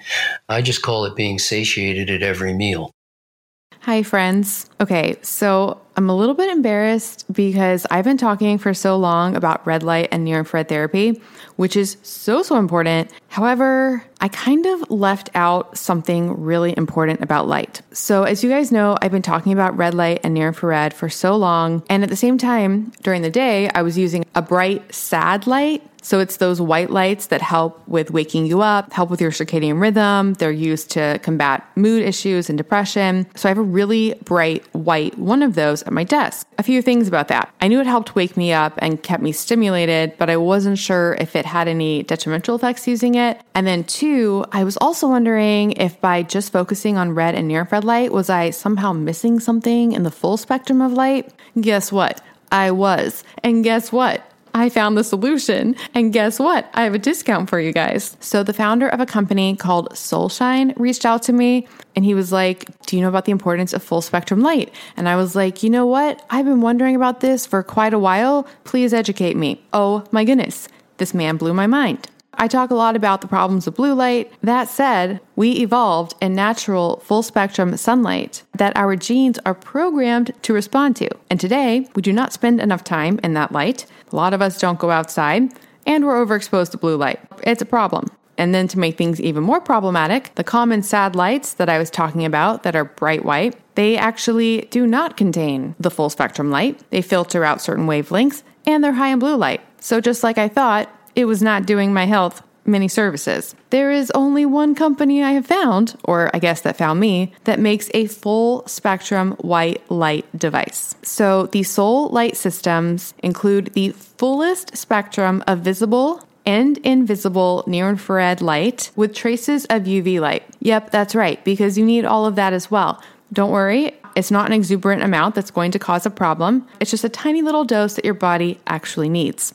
You can use these lights to fix your circadian rhythm and properly stimulate your brain's suprachiasmatic nucleus, or SCN, in a way that it was supposed to be stimulated. It's kind of like the natural spectral diet. Because yes, you may be suffering from malillumination. Did you know that your entire bloodstream actually filters through your eyes in a relatively short amount of time? That's the only way your blood is exposed to the outside world. So when we expose our eyes to this light, it actually can have beneficial effects on our blood. That is crazy. It helps with skin, with mood. This is the light that I wasn't thinking about that we need. I love SolShine's light therapy devices. I do use it in combination with my red and near-infrared light devices as well, so that I can fully bathe my body in the best light that is so helpful for my sleep, for my stress, for my metabolism, for my immunity, for my health, so many things. They have so many different device options. They have one that I love that kind of looks like a Juve, and I sit it on my desk, and it has options for the full spectrum light, which is that bright white light, as well as the near infrared option. So what I do is I do a session of the full spectrum light in the morning, and then I run the near infrared to help counteract the negative blue light around me. They also have stands with bulbs that you can get. I've been using some of those on my plants. I am just so grateful that Ken at SolShine found me, because I was missing out on such a key aspect of light and I had no idea. And you can get 10% off at melanieavalon.com/SolShine. That's SOLSHINE. with the code MelanieAvalon. So melanieavalon.com/SolShine, SOLSHINE, with the code MelanieAvalon for 10% off. It's really helped my mood, my energy, my sleep, so many things. I think you guys will love it. So again, go to melanieavalon.com/SolShine, SOLSHINE, and use the coupon code MelanieAvalon to get 10% off site-wide. And we'll put all this information in the show notes. Hi friends, one of the most valuable things that I do every single night of my life is my infrared sauna session. The brand that I use is Sunlighten. I did a lot of research on infrared saunas before deciding on them. Their saunas are so high quality, they're low EMF, and what I really love is they have a solo unit. That's what I have, and it's really great if you live in a small apartment, might be moving. It's just really an amazing investment, and they have incredible deals and offers on it right now. You can actually get up to $200 off with the code MelanieAvalon, or if you're talking to a rep, just tell them that I sent you. And like I said, that will be up to $200 off, and that will also get you $99 shipping. Normally the shipping is like $600, so that's a really, really big deal. And if you do purchase a sauna, forward your proof of purchase to podcast@melanieavalon.com, and I will also send you a signed copy of my book, What, When, Why. If you'd like to learn more about the science of sauna, 2 resources. I interviewed the founder of Sunlighten, Connie Zach. I'll put a link to that in the show notes. And then I also recently did an epic blog post all about the science of sauna. I will also put that in the show notes. All right, now back to the show. Hi friends, an incredible fasting aid is coffee. Yes, I am all about the coffee. I am a huge fan of its health benefits, as well as how it can support your fast and really help with energy and fat burning. And I have a big announcement. The brand of coffee that I have been drinking for an entire decade now, I am no longer drinking. There's some drama, there's some science, and I'm about to tell you how to get a discount on my new favorite coffee. So I've been drinking the coffee formerly known as Dave Asprey's Bulletproof Coffee for literally a decade. I do not drink it now, so this is not a Bulletproof Coffee commercial, but I started drinking it because I so trusted Dave and his obsession in creating mold-free coffee, because moldy coffee beans is a huge problem, and a lot of people can get health issues, brain fog, and crash after coffee because of the mold contamination contamination. Dave has been talking about this for so long, so I really trusted him, and I would drink bulletproof coffee, which I absolutely loved, and loved that it was mold-free. Then there was some drama. Dave sort of got kicked out of Bulletproof. He might be going back. There's a lot of stuff going on with that. Follow him on Instagram if you want to learn more about that. He even talked about it at the recent biohacking conference. But in any case, drama aside, he can no longer speak to Bulletproof coffee as to whether or not it is mold-free, and he ended up making a coffee even better than Bulletproof coffee, and it is called Danger Coffee, and friends, I love it. It's the first coffee that is not only mold-free, but actually can help you re-mineralize. Yep, that's right. Danger Coffee contains a patent-pending formula that actually re-mineralizes your body with more than 50 trace minerals, nutrients, and electrolytes. On top of that, it is super clean. I know people like to see organic labels. Friends, I have learned so much about the certification industry, and honestly, the best of the best is finding people that you trust who do extensive testing and third-party certification. That's what I do with my Avalon X supplements, and that's what Dave does with Danger Coffee. So with Danger Coffee, they use a process that far exceeds government and industry standards, and it is third-party lab tested, so you can rest assured it is free of mold toxins. As for the flavor, Dave selected these hand-picked farm direct beans for their quality, their superb flavor, and their elevated performance. I love the taste of it. It's much richer and more nuanced than Bulletproof coffee. It's honestly one of the best coffees I've ever tasted, and it's so exciting to know that when I'm drinking it, I'm actually helping to remineralize my body. So that's right, if you want your coffee to contain antioxidants, anti-inflammatories, micronutrients, and help optimize your fasting, you want Danger Coffee. And of course, I have a discount for you guys. You can go to melanieavalon.com/dangercoffee and use the coupon code MelanieAvalon to get 10% off. Again, that is melanieavalon.com/dangercoffee with the coupon code MelanieAvalon for 10% off. This is my favorite coffee. Like I said, it takes some really good coffee and convincing biohacking health reasons to break me from my 10-year decade Bulletproof coffee habit. But sometimes you just gotta upgrade. And by the way, this would make epic presents for people. This can just become your go-to present. Not only will people love it, but you'll be helping their health as well. Everybody wins. melanieavalon.com/dangercoffee with the coupon code dangercoffee. If a listener is currently following an intermittent fasting protocol, especially because a lot of my listeners follow like a 1 meal a day protocol, so they're eating, a lot in a small window, oftentimes dinner, are they able to get enough calories in that window on the 80-10-10 approach, or does it require a longer eating window? Well, my mother always told me to eat slower. I always told her to eat faster. I don't know how fast we're supposed to eat. Slow eating has become all the rage. Carnivores eat really fast. Grass eaters eat pretty slow. I don't know how fast we're supposed to eat. I tend to eat relatively quickly if I'm with a bunch of other people and we're all eating the same food. I tend to eat mine faster than they do, but I don't know what that means. How fast are we supposed to eat? I know that in the course of my day, I take about 10 minutes to eat my breakfast. It goes down pretty quickly. Fruit is instantaneous food and it's quick to eat. And I rarely spend 10 or 15 minutes eating lunch. Lunch goes down pretty quickly. I mean, it doesn't take long to eat a few bananas and move on. Dinner takes a little longer because salad takes some time. And maybe out of my entire day, I eat for 45 minutes or an hour. There's no way I can stretch it to be an hour of eating in the course of my entire day. And whether you want to put that all into one meal or you want to put that into 3, I'm still spending 96% of my day not eating, which makes me a 96% breatharian, I guess. But I'm not aspiring to become a breatharian or tell people, hey, I'm 96% breatharian. No, that's not the point. I just eat meals that satisfy me. And in between meals, I'm not thinking about food. So I can pay attention to the stuff that I find way more interesting than food. And I like food, but there's way more interesting things. There's people, there's projects, there's needs, there's all sorts of problems to be solved. There's so many interests. There's books to be read. There's things to do, people to meet, all kinds of fitness challenges, all sorts of fun to be had. There's puzzles. I mean, there's so much way cool stuff in the world.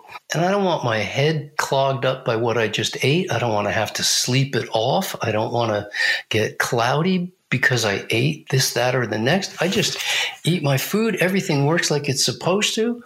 I mean, if I needed to meet all my calorie needs in an hour every day, I most easily could do so. Easily. How long is it? I don't know. But you see, I don't know how long it takes you to eat a banana. It doesn't take me a minute to eat a banana. Not a nice ripe banana. It doesn't take a minute. So if I need to eat 15 of them, it's only 15 minutes. I guess it might be, and you talk about this at length in your book, it might be more volume. There's a thing called a happy meal, and I'm not picking on it. But I look at that puny little thing and I go, oh man, that's so sad that you have to eat such a small meal and call it happy. If I was going to eat that meal, I'd want to eat 3 of them, as do most people. And then they get fat. There's only one diet in the history of mankind that has ever been shown to have lasting results as far as losing weight, and that is what's called LCD. And the LCD approach is low caloric density, however it's been promoted in a whole bunch of different ways. LCD is the only thing you can do that promotes lasting results in terms of weight loss, and the only thing you can do that promotes lasting results in terms of health. So, for instance, if we started with leaves and call that a caloric density of 1, we can look at fruit, and the range in fruit runs about from 4 to 10 times as much caloric density. If we look at starches, we go from about 20 to 30. If we look at meat, we're up about 60 to 100 times the caloric density of leaves. Caloric density also relates to digestive effort. So we're not necessarily an advantage to eat dense food because it's beyond our digestive capacity. But as you lower caloric density, you have to raise volume. So people look at me and go, you're going to eat all that? Well, yes, but I've had practice. And admittedly, it takes some practice to switch from standard diet to vegetarian, because the volume goes up. From vegetarian to vegan, the volume goes up. From vegan to raw vegan, the volume goes up again, because we switch to whole foods.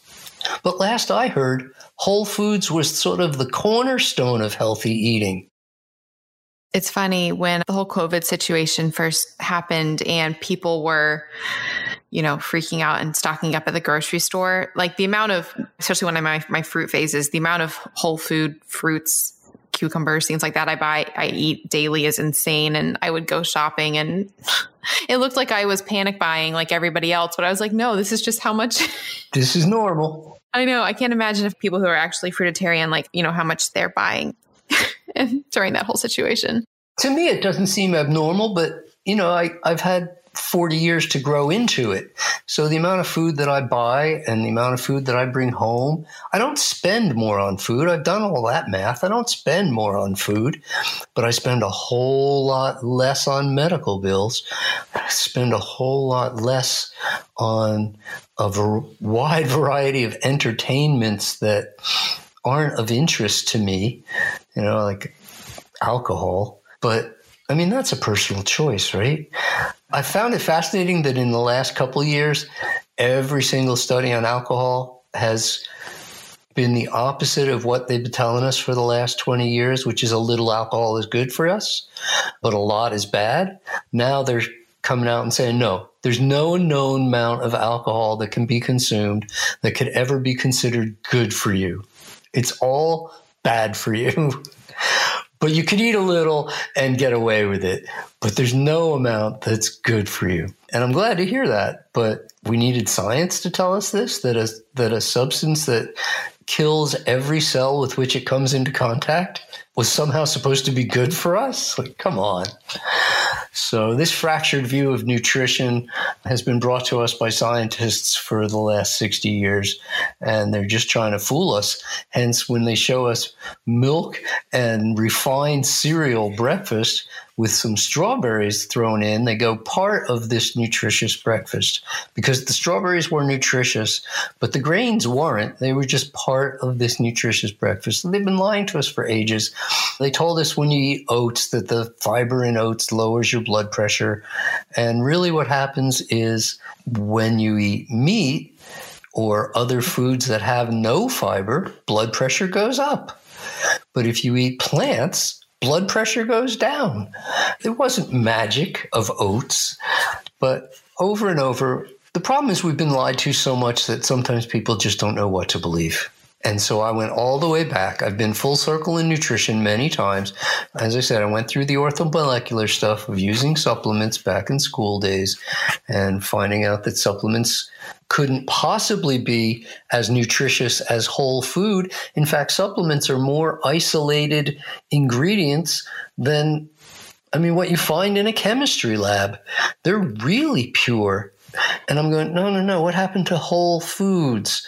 So I just eventually started doing nutrition by the food rather than nutrition by the nutrient, because I can't juggle 500,000 nutrients. No nutritionist can. Nature did all this for us.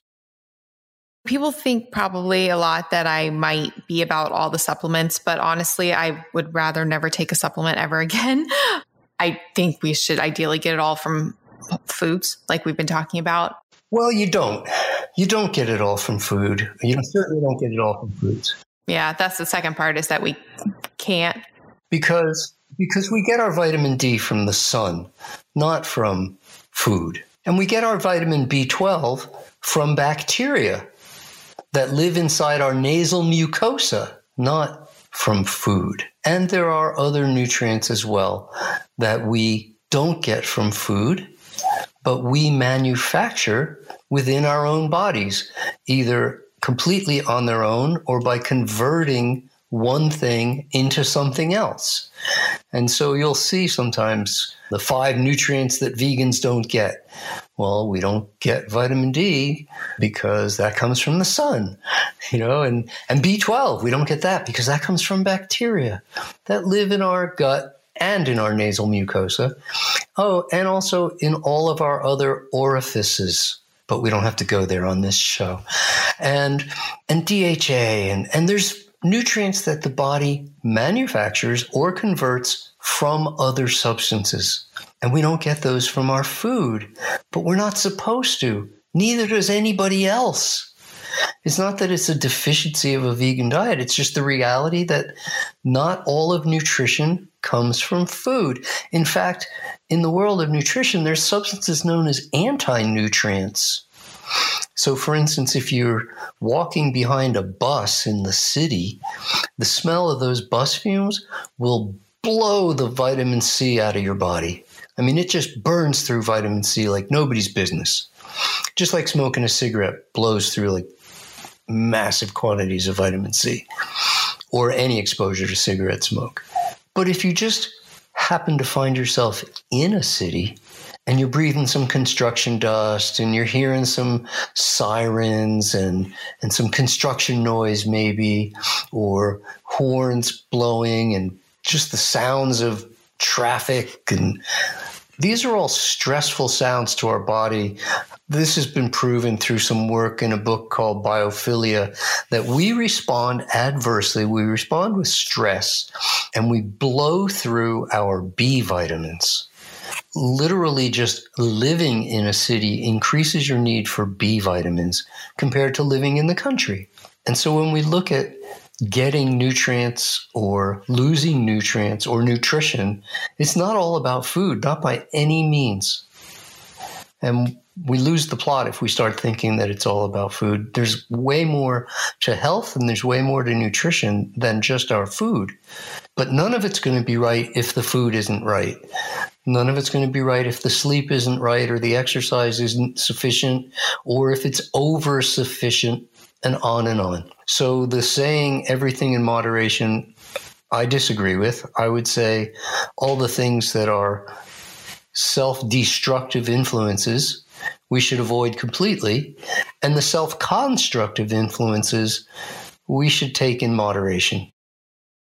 Yeah, that was one thing I really loved about the book was that's how you started it was like, 80-10-10 is not just a diet. It's a whole lifestyle and there's so many factors involved and it's such a huge comprehensive picture. So I don't ever want to lose track of the fact that health is a pretty darn complicated subject and that health is about way more than just food. I want people to be relaxed and happy about the way they eat, but you got to cover your bases. There's no substitute for healthy living.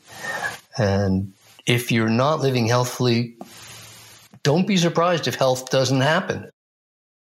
The food itself is not a one-stop shop solution. I've talked about this before on other shows, but I think so many times people will change their diet and it'll address something like a deficiency or it'll get rid of something inflammatory they were eating. And so then they think magically that this new diet is the be all end all, even when it is no longer working for them because they mistook that initial change. They thought that this new diet they were trying was like the answer when really it was affecting something else. That's why I'm just all about, constantly being open to experimenting and finding the foods that do work for you.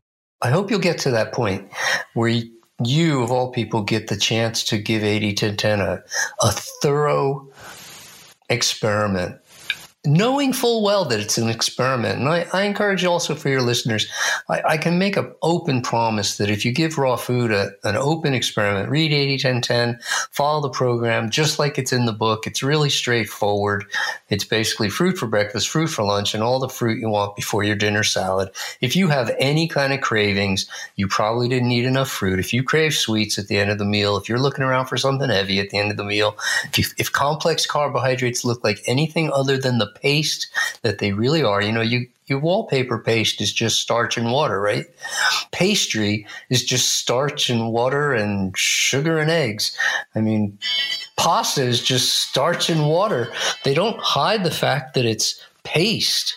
It's just, even in the name, it's paste. So I can make the promise that if you give 80-10 a fair chance, give fruits and vegetables a fair chance, actually eat raw for a couple of months or whatever you consider is a fair chance. If you decide that it's not like the best thing ever, then cooked food will still be available. You can always go back. 100% plan to. Actually, technically last night what I ate was all raw, but it included raw meat because I'm kind of crazy like that. What's interesting though is like when I was doing my diet where I was high lean protein, high fruit, I never felt like I needed to change anything. And I never felt like I was like, oh, I could just exist like this forever. And the only reason I changed was because one of the doctors I was seeing thought I had candida and said, well, you need to cut out the fruit, which that's a whole tangent. And you talk about that in the book. And after that, I was like, once I get fruit back in my life again, I'm never leaving it again because I don't think I gained anything from cutting it out for sure. I feel like everything actually got worse. But yeah, I 100% plan to try this experiment full force. I look forward to hearing about it. And if I can support you in any way, feel free to ask questions. But I think you'll do it just fine. It's not a complicated thing, although some people make it more complicated. And certainly, as I say, I know how to make 100 or 200, or I don't even know how many rather complex gourmet raw foods that are still 80-10-10. I mean, I had burgers tonight for dinner. I'll be the first to admit it. But it was just vegetables turned into a tasty burger. And because I like that presentation. And I have good memories of eating a burger. So I can still enjoy that with my salad, with my fruit before dinner. And then I walk away from the dinner meal and I go, wow, I'm so satiated. I don't want anything again for a long, long time. And probably not until about noontime tomorrow will I even think about eating food. And I won't say that I follow 1 meal a day or 2 meals a day or 3 or even 4. It very much varies with my activity levels. And when I'm super, super training hard, I'll be eating 3 or 4 meals a day. And when I'm spending a lot of time behind the computer and relatively inactive, 2 meals a day is more than fine. So I don't try to enforce that any more than I try to say, okay, every Monday I don't eat anything, or, any kind of regimen like that. I want to get way more in touch with my body than that. But getting in touch with your body is not the same as cravings and giving into cravings. People say, oh, yes, I was listening to my body and my body said chocolate and cupcake and coffee. I mean, no, that's addiction talking. That wasn't listening to your body. I could not agree more. And it goes back to something you talked about and something that our mutual friend, Glenn Livingston, talks about a lot. Love him. Is this whole idea. I know he's so great. I love him. It's the whole idea of what you already talked about, which is having your rules and existing within that, the ultimate freedom, not being slave to addiction and slave to not knowing what you want or knowing what is, working in your life, but rather knowing what works, having those rules. And then within that, just, complete freedom. And that's what I think so many people can find, especially when they find the macronutrients that work for them. They find the diet that works for them. And so many people with the 80-10-10 find that. So thank you. I think this is going to be a paradigm shift for a lot of my listeners. I'm really excited to hear their thoughts and their feedback. Before we go, is there anything that you specifically wanted to touch on that we didn't touch on? I mean, there's so much content. So again, I'll just refer listeners to your book. Bless your heart. I would encourage people to eat more fruit. Just a lot more fruit. It's almost hard because we don't have the framework of reference, and you touched on it earlier, the sheer volume. It's almost hard to think of making fruit a meal instead of having fruit with the meal, before the meal, in between the meals, whatever. Actually make a meal of fruit. And what most people find out is that they're hungry an hour later or 2 hours later because they didn't eat enough fruit. I mean, it's truly a lot of fruit. To get as many calories from fruit as you got from whatever you would normally eat for lunch is a lot of fruit. And it just takes some getting used to until that amount seems normal. The other thing is what people have told me. I can't say I've always been outspoken, but I guess maybe I have. I speak my mind. I know it's more important to be nice and kind than it is to be right. But I want to make friends while I still get a chance to make my points. But I know that people have always told me my whole life to go to health. At least that's what I heard. And so I'll encourage all your listeners also to go to health and have a lot of fun and eat a lot of fruit and let life be really, really good. Because being healthy is by far and away not the only thing, but it's so far ahead of whatever is in second place that health has to be the primary objective. Nothing else happens if we don't have our health. It becomes our only concern when we don't have our health. And so I just encourage everybody to go to health. I love that so much. Well, thank you so much. This has been absolutely wonderful. So the very last question that I ask every single guest on this podcast as the last question, and it's just because I realize more and more each day how important mindset is surrounding everything. So what is something that you're grateful for? I'm grateful for this great interview. I'm grateful that my daughter is incredibly healthy and athletic and happy as could be. I'm grateful that I met the woman of my dreams and married her. I'm grateful that, you know what I'm really grateful for? I'm grateful that I didn't get left in the dust and that the information that I am sharing, as you mentioned at the beginning, with professional athletes and high-level performers of almost every type and imaginable career choice, that they're still seeking me out and still want to know, because it's easy to, just be old and in the way. And instead, I feel vibrantly young and healthy. I'm incredibly grateful for that. And I give gratefuls at every meal. I give gratefuls all throughout the day. I'm grateful to have a mind that works really well, a body that works really well, and I'm going to take so good care of it so that I can keep it as pristine as possible. Well, thank you so much, Dr. Graham. I'm just glowing. I'm so grateful for you and for your work and for this conversation. And I know you have a lot of books, and you said you're releasing one on fasting. So maybe in the future, when that's out, we can bring you back for a fasting episode. That would be really exciting. Oh, fantastic. Awesome. Well, thank you so much. And I will talk to you again in the future. Thanks for having me on board, Melanie. It was truly a treat. I look forward to get the chance to meet you face to face. Likewise. Thank you. Bye. Bye-bye. Thank you so much for listening to the Melanie Avalon Biohacking Podcast. For more information, you can check out my book, What When Wine? Lose Weight and Feel Great with Paleo-Style Meals, Intermittent Fasting, and Wine, as well as my blog, MelanieAvalon.com. Feel free to contact me at podcast@MelanieAvalon.com. And always remember, you got this.